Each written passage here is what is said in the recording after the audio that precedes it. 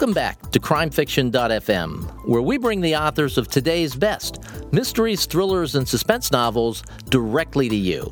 I'm your host, Stephen Campbell, and I'm here with Katherine Jeffries, the author of the thought-provoking new novel, Stranglehold. Katherine, welcome. Thank you. Good to be here.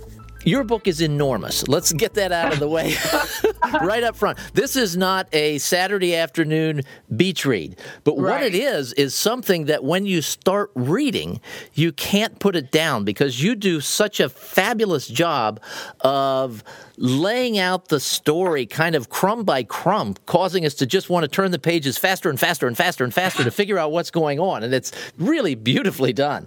Well, thank you. I meant to do that. Thank you so much. You did mean to do it. That's good. But it's not a short read, and I will say it's intimidating when you look down at the bottom of your Kindle and it tells you how long you have to finish the book.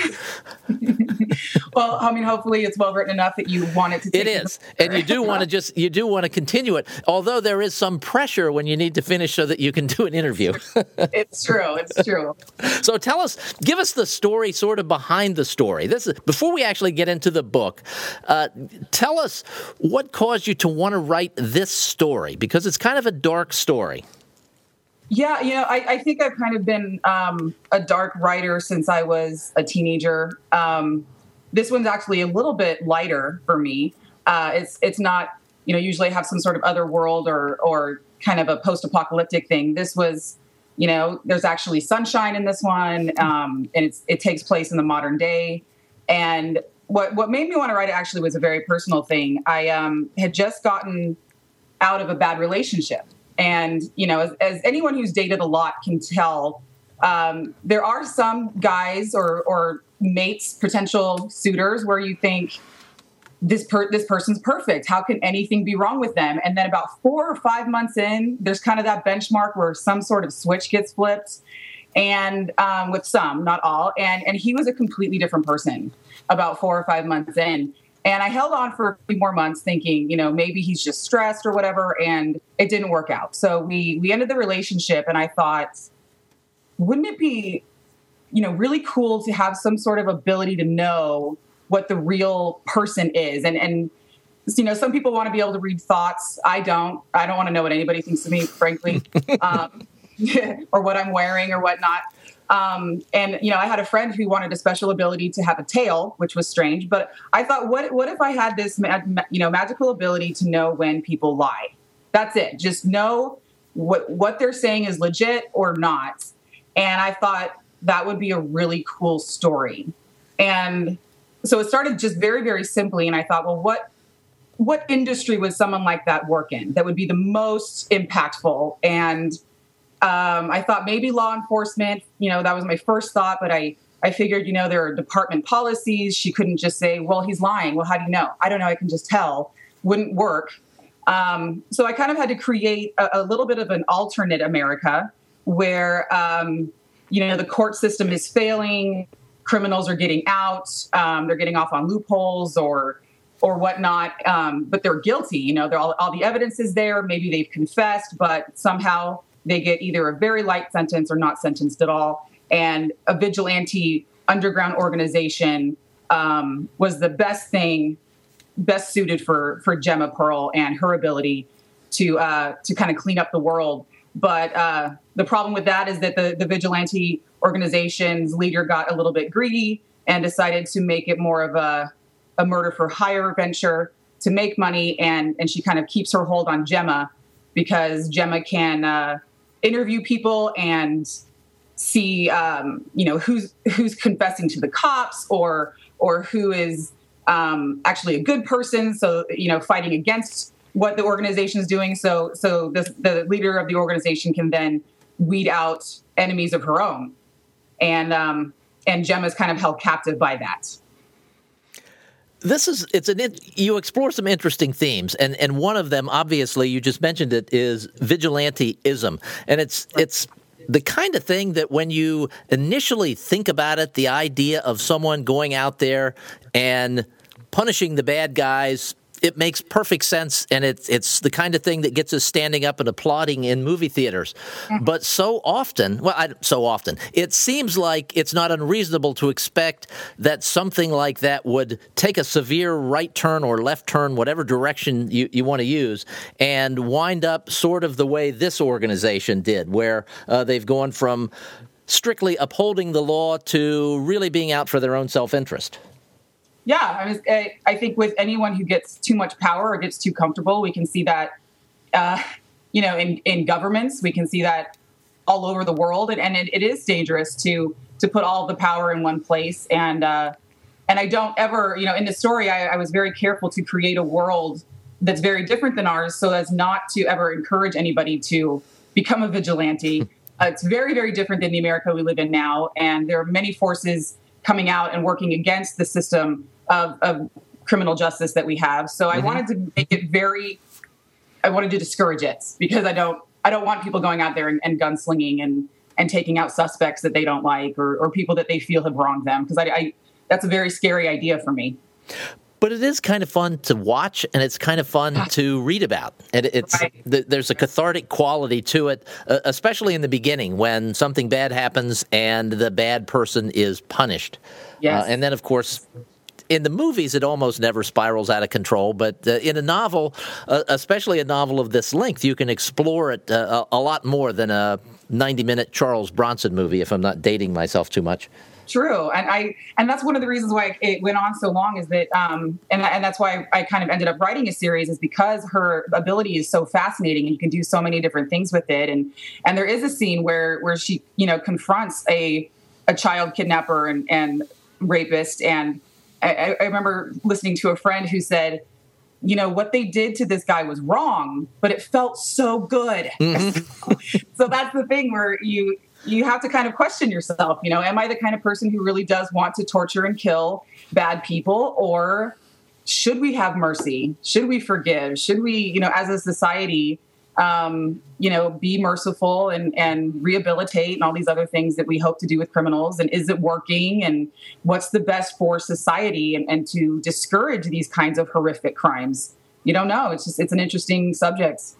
And it's an interesting exercise as an author to go through this and not just say, I'm going to write a page-turning thriller where you go from point A to point Z and there are lots of bad people and they all get killed. There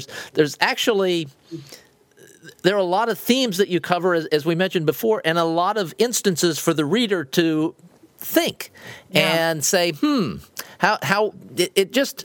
At least for me, there were plenty of instances where I just paused and thought about something for a little while, and I suspect that's what you're going for.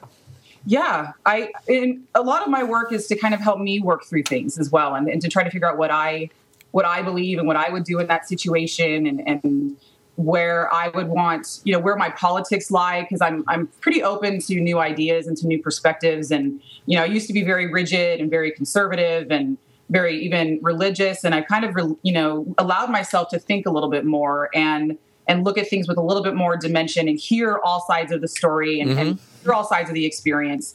So that's what I do in my writing, is try to present just different thoughts and really try to immerse my readers in that situation so that they can take that on and live it and see how they feel about it. And what's been the reaction from readers when they read something like this that causes them to think? That's all I say is I just had you really made me think. I couldn't put it down, or sometimes they're kind of concerned for me because of course it's violent. But I don't know if I've necessarily changed minds, but what they really appreciate is that they haven't thought things through. Maybe they have been told what to believe by parents or their political party or friends. And this is just a chance for them to think it through a little bit more. But no, I haven't really talked to anybody who said you've totally changed my mind on something. But they really appreciate having that chance to, have their brain tweaked a little bit. Tweaked, not twerk. That's a bad word. Tweaked a little bit. I'm just picturing minds twerking now. On the weekends only. On the weekend. Okay. All right. So as we mentioned, this is a big book, and this is just the first one. There's more. This is a commitment for you. Yeah. I wrote it. I've drafted all 4 parts. There's only 4. Really? Yeah. I wanted to get them all done when I was in that mind space, when I was in that zone. And, I tend to really immerse myself and kind of become, I guess I become friends with my characters where they're always present. And so I wanted to write it when they were all present. And, I'm really proud of it. I think it ends extremely well. And, it doesn't resolve everything, but everything's addressed, and it gets a lot more complicated as we go. We have politicians involved. We have other kind of crime moguls getting in the mix with things, and you get a little bit deeper into the human trafficking portion of it, which was difficult to write about, but I felt that that's an issue that at the time when I was writing it wasn't really in the forefront. Now it's getting a little bit more attention. But when I wrote it, it was so frustrating to not feel like there was a solution for that.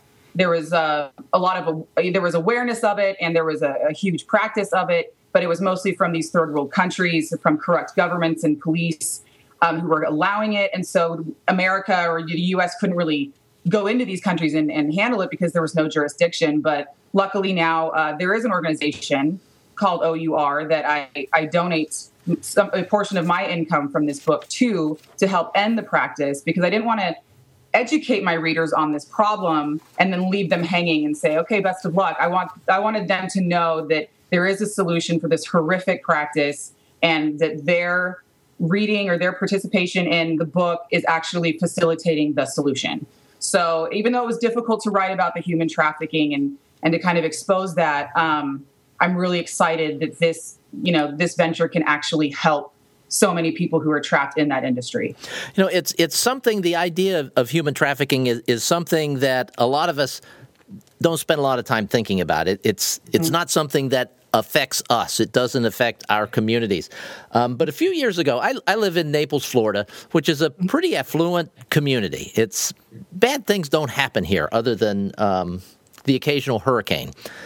But about 15 miles from here, there was a story in the paper, I don't know, 3 or 4 years ago, of essentially this house that was housing these victims of human trafficking. And you can imagine what was going on there. And I'm reading the article going, oh, my God, how could this happen here? Yeah. And I suspect it happens everywhere. And everyone's like me. When you're finally faced with it, you probably ask yourself that question. How can this be happening in our backyard? Right. And I remember talking back when I started writing it back in 2007. I was talking to a law enforcement friend of mine who had helped on a sting in a massage parlor. Poor guy. He was sent in to get a massage, and he was going to give the word. He was obviously wearing a wire, and he was going to give the word when this woman started to give the sexual service, but he couldn't alert them, obviously, that he was a part of law enforcement until his friends, until his partners came in. And so this woman offered him the service, and he said, yeah, sure. And then he gave, whatever code word it was. And she started taking care of business, and he's a married man with children, thinking like, I have to just go along with this until my partners bust in. And they came in, and none of these women spoke English. They only knew, certain words and certain practices that they had to do. And they were trapped there. And it was a part of a huge business where these people want to come to America. They just want an opportunity, and they get involved with, someone who transported them here and then imprisons them and tells them that, this is what they're doing from now on. And it's horrific. It's absolutely horrific what these poor people have to endure for years on end until someone helps them. It's awful. I bet it was a bit of a relief to finally finish the fourth draft, or not the fourth draft, but the draft of the fourth part of the story, and to be done with it from a creative standpoint, to where now you're just going through and editing, fixing, rewriting, that kind of thing. It wasn't. I actually was pretty bummed for about a month. I felt like I'd lost a job and lost all my favorite coworkers. So I was a little bummed out by that. I really enjoyed their interactions, they're a little bit of a family with, Grant and Trent coming in to help Gemma and get her out. They form a family, and their banter back and forth just made me, I don't know, it just gave me a lot to look forward to in terms of my work. And so, yeah, it took 4 years. And when you take 4 years of obsessing about one certain thing and really fixating and developing it, and then it's gone, I didn't really know what to do with myself. So it was rough. But then I, started another project, of course, and got involved in other things. But yeah, I was proud of myself for writing such an amazing series. But yes. But I missed it. Yeah, I really missed it. What's the release schedule for the rest of this? I know that, my publisher wants to wait at least a year to get the second one out there. Mm-hmm. So let's see, maybe next summer. Could be next summer. All right. And your publisher doesn't want to wait at least a year because he thinks it's going to take people a year to read the first book. And I say that in jest because that's not possible. Because once people start reading, they're going to keep reading like I did. Yeah, I had friends who said, I haven't slept in 2 days, or I set my alarm for 5 a.m. so I could read before I went to work. So yeah, people kind of, get through it pretty quickly because they really get attached to the characters and really enjoy the tension and, the anticipation. So it's amazing that I've had such a good response to it. I'm really flattered. Yeah, Katherine, I really compliment you on the book. It's very ambitious. It's very well executed. It's a great page-turning story, and it's something that I think that readers are really going to enjoy. Thank you. I hope so, too. Thank you. What's the best way for readers to keep up with you and this series? Well, as of right now, you can find me on Facebook under Katherine Jeffries. I will add anybody. And my author page, of course, is Katherine Jeffries as well. But I'm going to get a mailing list out soon, so keep in tune for that. And that would be from your website, which is www.katherinejeffries.com. All right. We make it really easy for people that are out there driving home and listening to this. It's at the crimefiction.fm website. In the show notes, you can find the link to Katherine's website. So, Katherine, this has been a delight. Thank you so much for coming on the show. Thank you, sir. Have a great day. This is Stephen Campbell for crimefiction.fm. As I mentioned, you can find us at www.crimefiction.fm. You can also find us on iTunes. If you are an iTunes listener, please subscribe and give us a rating or a review. Those help other readers find great new books like Stranglehold from Katherine Jeffries. Thanks for listening.